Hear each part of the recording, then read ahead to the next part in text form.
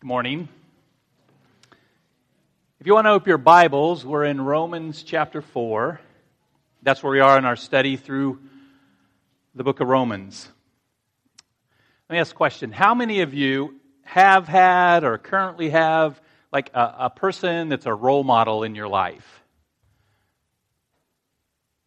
How many is that me? No, just kidding. Is someone you look up to, someone you want to be like, someone whose footsteps you're trying to or you want to follow in. When I was growing up, my role model was my older cousin, Chris. I played the same sports Chris did. I collected football cards like Chris did. I listened to the same music Chris did. I watched the same movies and TV shows that Chris did. I was reminded today as I saw a couple of our young lads running around here. I even asked my mom for a mohawk like Chris had. But as I got older, being like Chris wasn't the best idea. I can't go into the details on the grounds that it will probably incriminate me, but I've been hospitalized only once, and Chris was there. I've slept on a golf course only once, and Chris was there. I underline accidentally, killed one cat in my life, and Chris was there. And so when I stopped following in Chris's footsteps, having a role model can be a positive or a negative experience depending on the footprints they're leaving behind. Now in Romans chapter 4, the Apostle Paul is giving us a very positive role model to follow after. In verse 12 he writes, "Walk in the footsteps of the faith that our father Abraham had."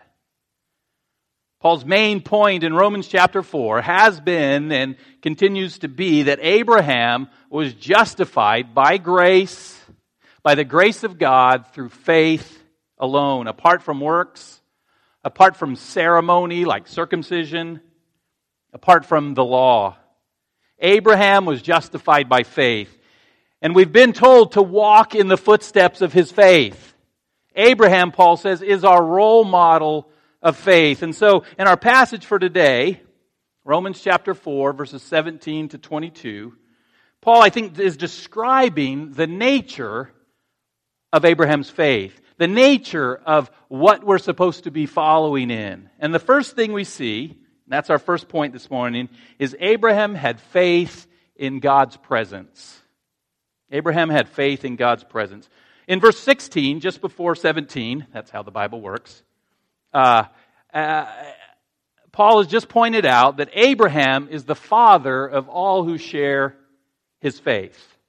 Then in verse 17 he writes, "As it is written." So this is a proof. Looking back to the Old Testament, he's showing that Abraham is the father of all who share his faith. And he says, "I have made you the father of many nations." God promised to make Abraham the father of multitudes. In fact, God says, "I have made you," past tense, "the father of many nations."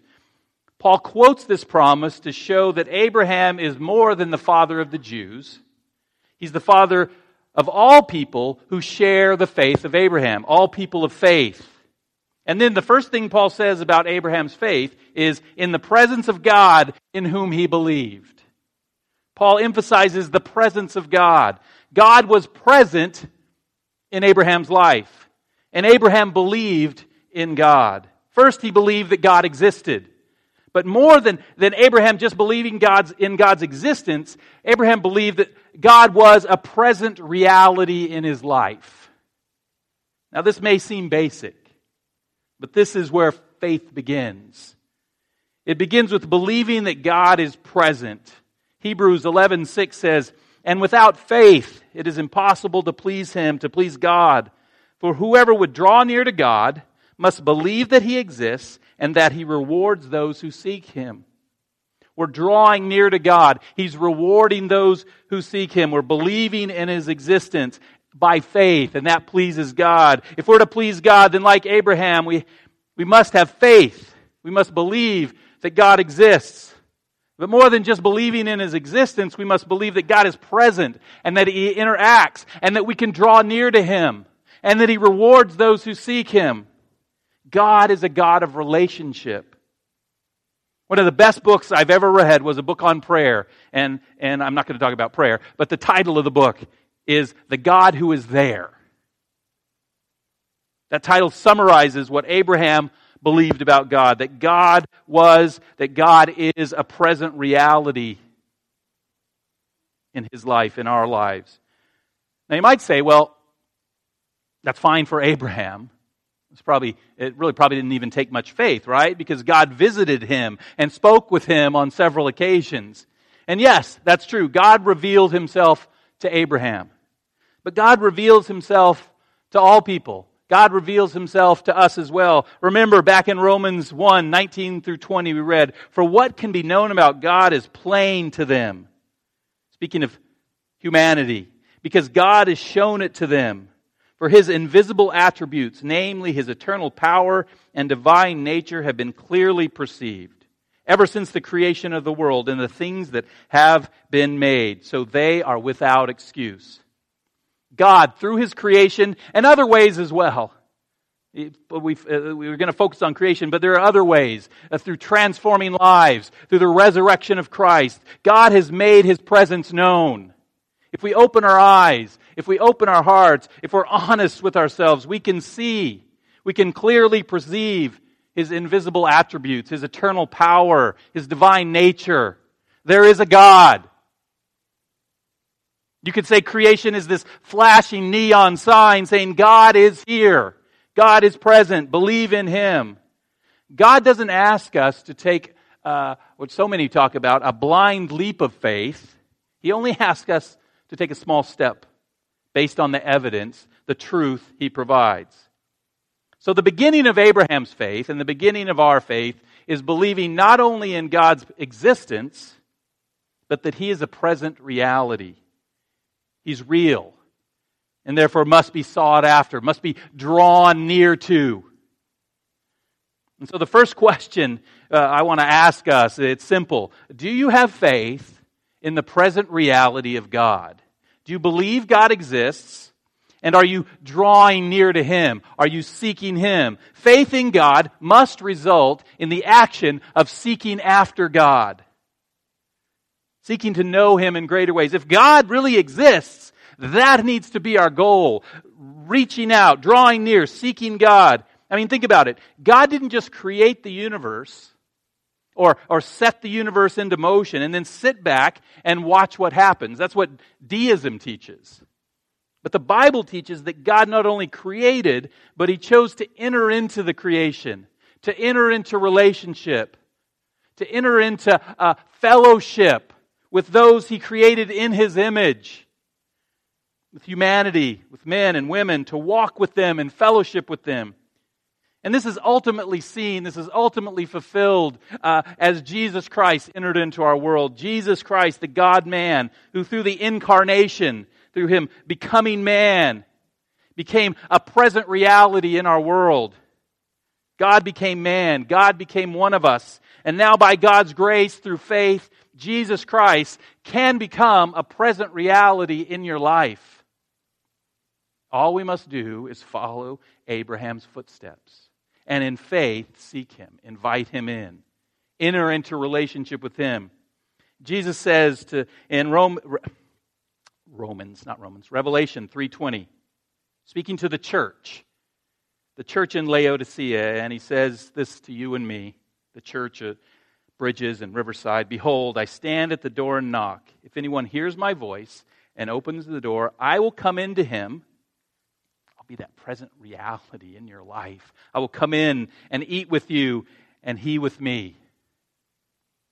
Jesus, the God-man, offers to be present in our lives, to become this present reality.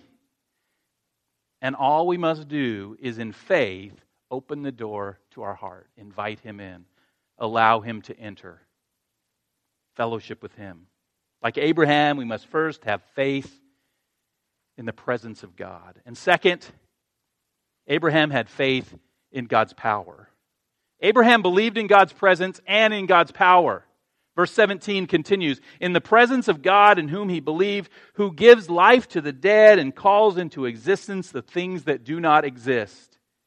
Abraham had faith in one who gives life to the dead, and one who calls into existence the things that don't exist. Abraham believed in an all-powerful God, a God who had the power over life and death, who could bring back the dead from life, who had the power of resurrection. And Abraham believed in a God who could create, a God who had the power to speak into existence that which didn't exist, who has the power to make something from nothing. God alone has the power of creation. The God of Abraham, the God that Abraham believed in, was a God of resurrection and a God of creation, a God of power. There are two basic questions that human beings have been asking since the dawn of time. First, we ask, how did I get here? How was I created? And second, we ask, where am I going? Where am I going when I die? Is there life after death? Is there resurrection? And God not only has the answer to these questions, but He has the power over these areas. He has the power to create. God created you. He gave you life. Out of nothing, He created the universe. And out of death, He resurrected Jesus Christ. Now, God's power is seen in other ways as well.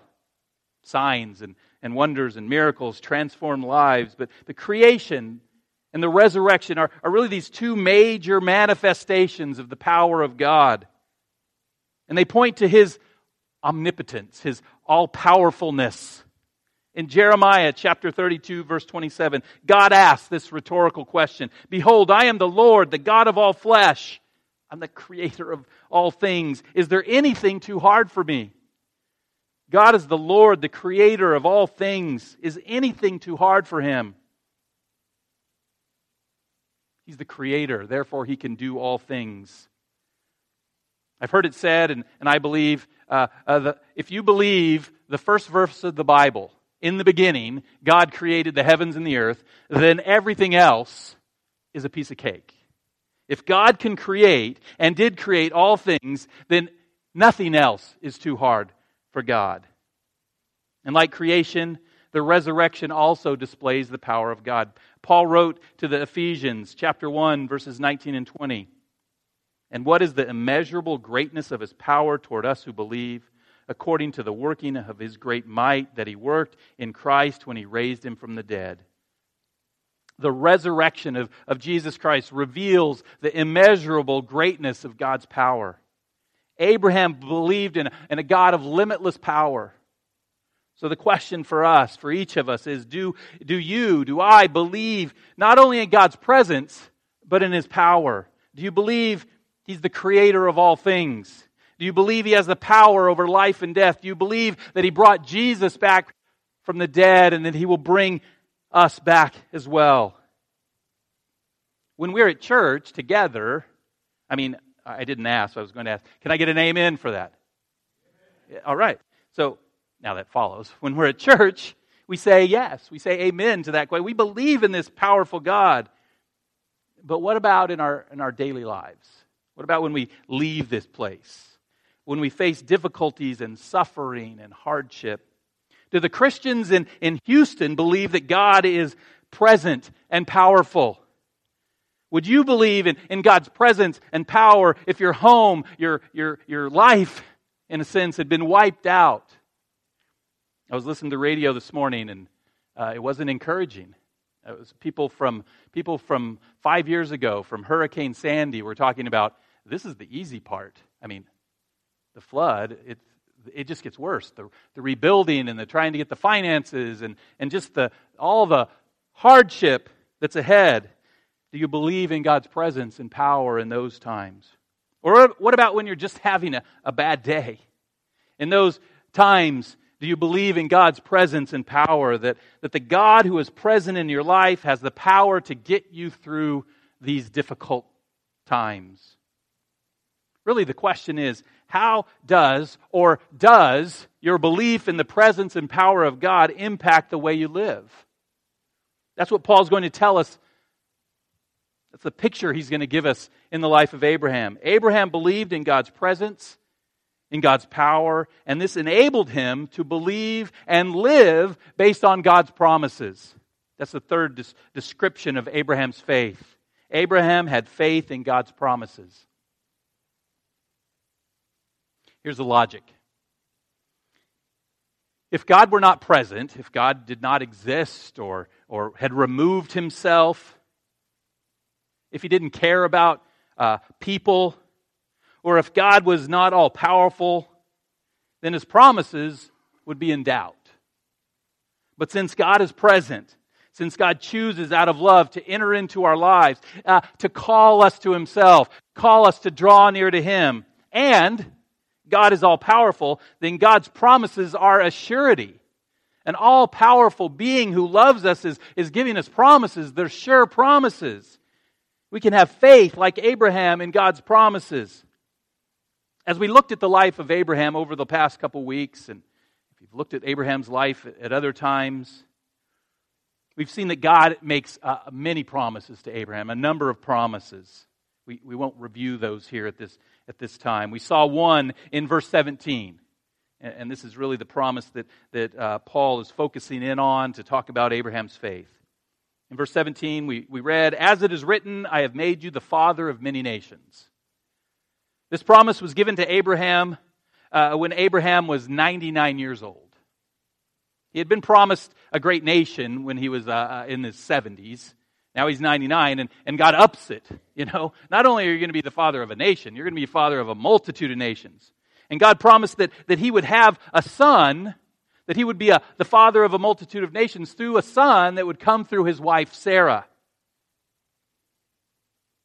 In Genesis 17:5, God says to Abram, actually, "No longer shall you be called Abram, but you shall be called Abraham, for I have made you the father of a multitude of nations." God changed his name from Abram, which means exalted father, not a bad name, to Abraham, which means father of a multitude. So this is the promise, and he sealed it in his name. So this is the promise that Paul's going to focus on.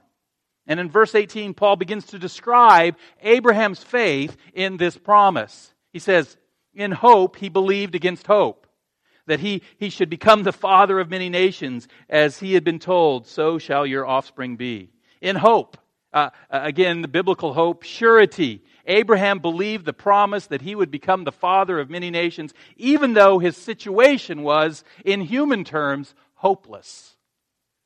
But Abraham's faith was in the presence of an all-powerful God to keep his promises. Therefore, verse 19, he did not weaken in faith when he considered. Abraham he didn't close his eyes to the problems when he considered his own body, which was as good as dead, since he was about 100 years old, or when he considered the barrenness of Sarah's womb.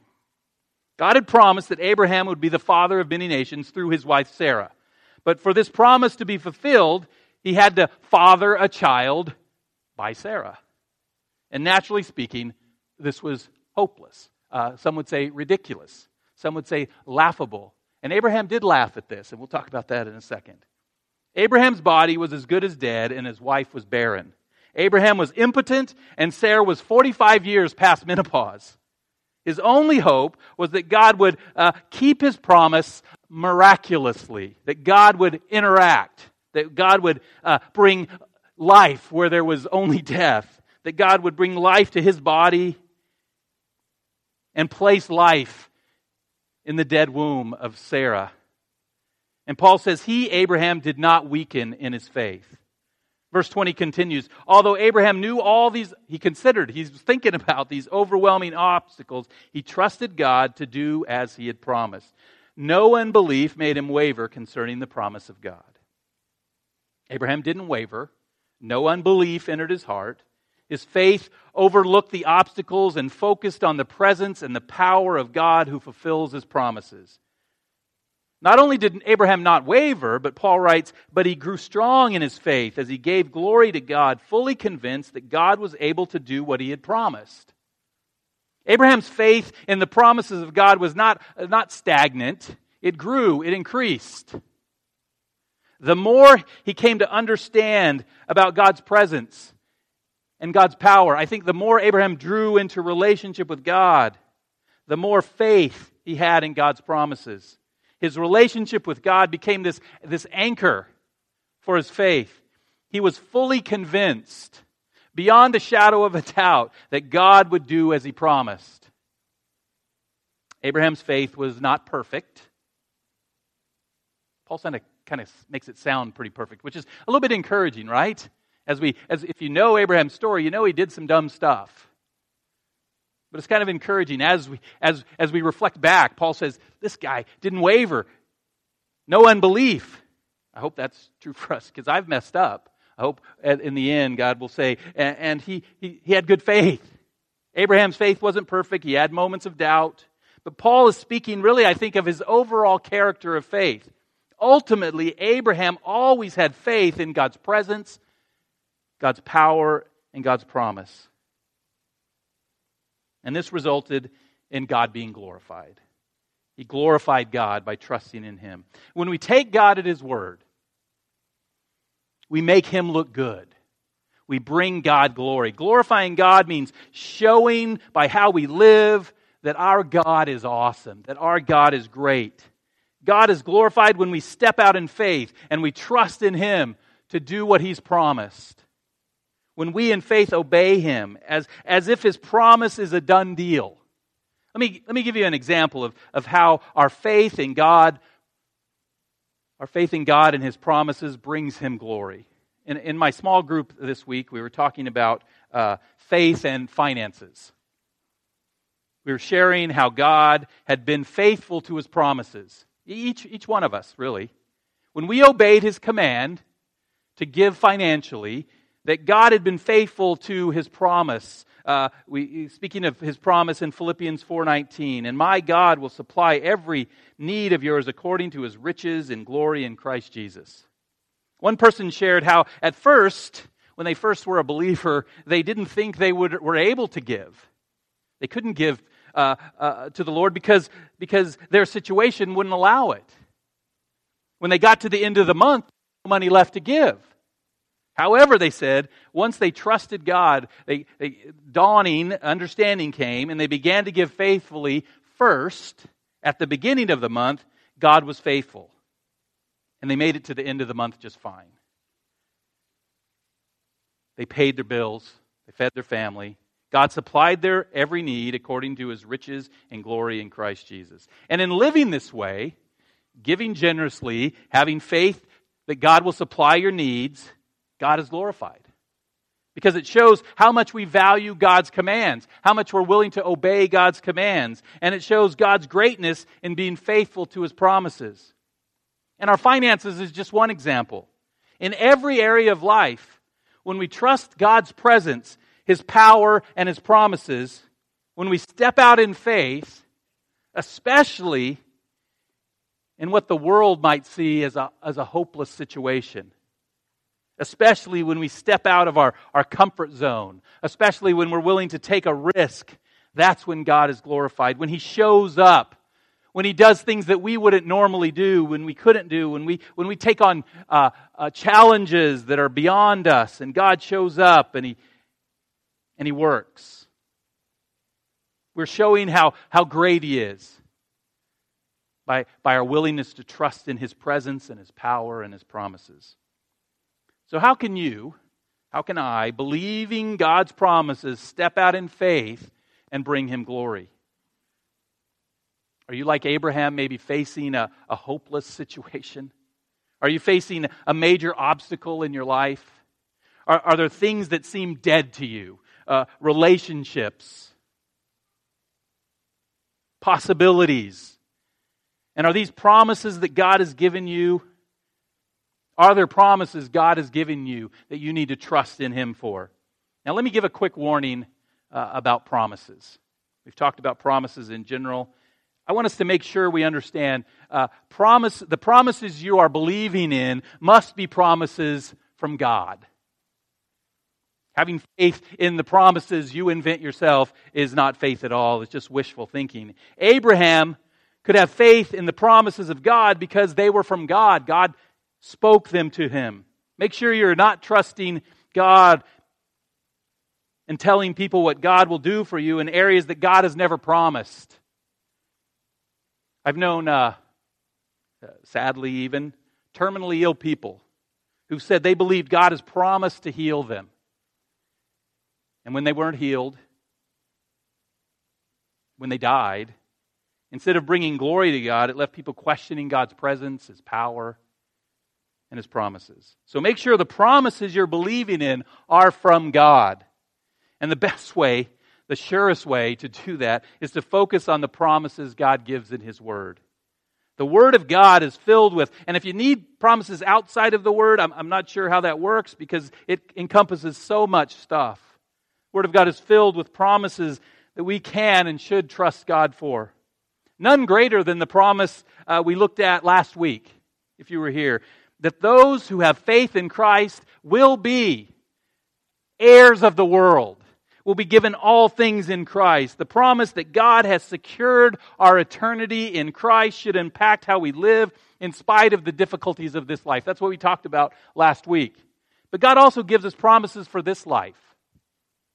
We've just seen the promise that He'll supply every need according to His riches and glory in Christ Jesus. That should impact our view and our actions with regards to how we live in this world, knowing that God will take care of us. One of my favorite all-encompassing promises that God makes, found in Romans 8:28, maybe familiar to many. And we know that those who love God, and we know that for those who love God, all things work together for good, for those who are called according to His purpose. What more could we ask for? God has promised to those who love Him, to those who He's called according to His purpose. I would add that category encompasses those who have faith in His presence and His power and His promises.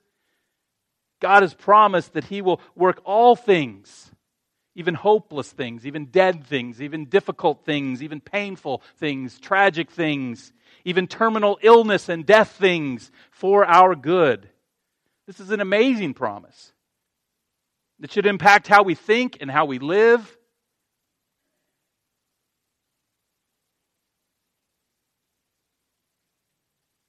And we could go on, listing promises from God's Word and how they should impact us. But as I close, I just want to focus on the promise that Paul has been driving home since chapter 3, verse 20. The promise at the heart of the gospel of Jesus Christ. In Romans 4:22, after Paul has described the faith of Abraham, Paul ends the section by saying, that is why his faith was counted to him as righteousness. Abraham's faith was counted to him as righteousness because he believed in the presence and the power and the promises of God. And the same thing has been promised to you and to me. In Romans 3:21, Paul wrote, we are justified by His grace as a gift through the redemption that is in Christ Jesus. God's greatest promise is justification, being counted, that we're counted righteous. We're not righteous, but we're counted righteous, that we're saved by grace. And that promise is given to those who put their faith in Jesus Christ. That's the promise that when believed results in our redemption. Our redemption, our being bought back out of the power of sin and being saved. And today we're going to picture this faith in this particular promise in two ways. First, in communion. Communion is a picture of how God fulfilled the promise of justification by grace through faith. He did it by sending His Son, Jesus Christ, to die on the cross for our sins. On the cross, Jesus' body was broken. His blood was spilt for you and for me. On the cross, He became this sacrificial substitute. And He purchased our righteousness, our justification. On the cross, the presence of Christ through the power of God fulfills the promise that we can be justified by faith. And this is what we celebrate. This is what we remember in communion. So first, communion pictures the fulfillment of God's promise of justification by faith, and we need to remember that. That's why we do that all the time. Once a month we do it here, and maybe we do it in other places as well, remembering the fulfillment of the promise through Christ. And second, following communion, we'll witness the baptism of two people. These two people, through baptism, are saying, and the baptism is picturing that they have faith in God's presence and His power and His promises. Their baptism will symbolize their identification with Christ in His death and in His resurrection.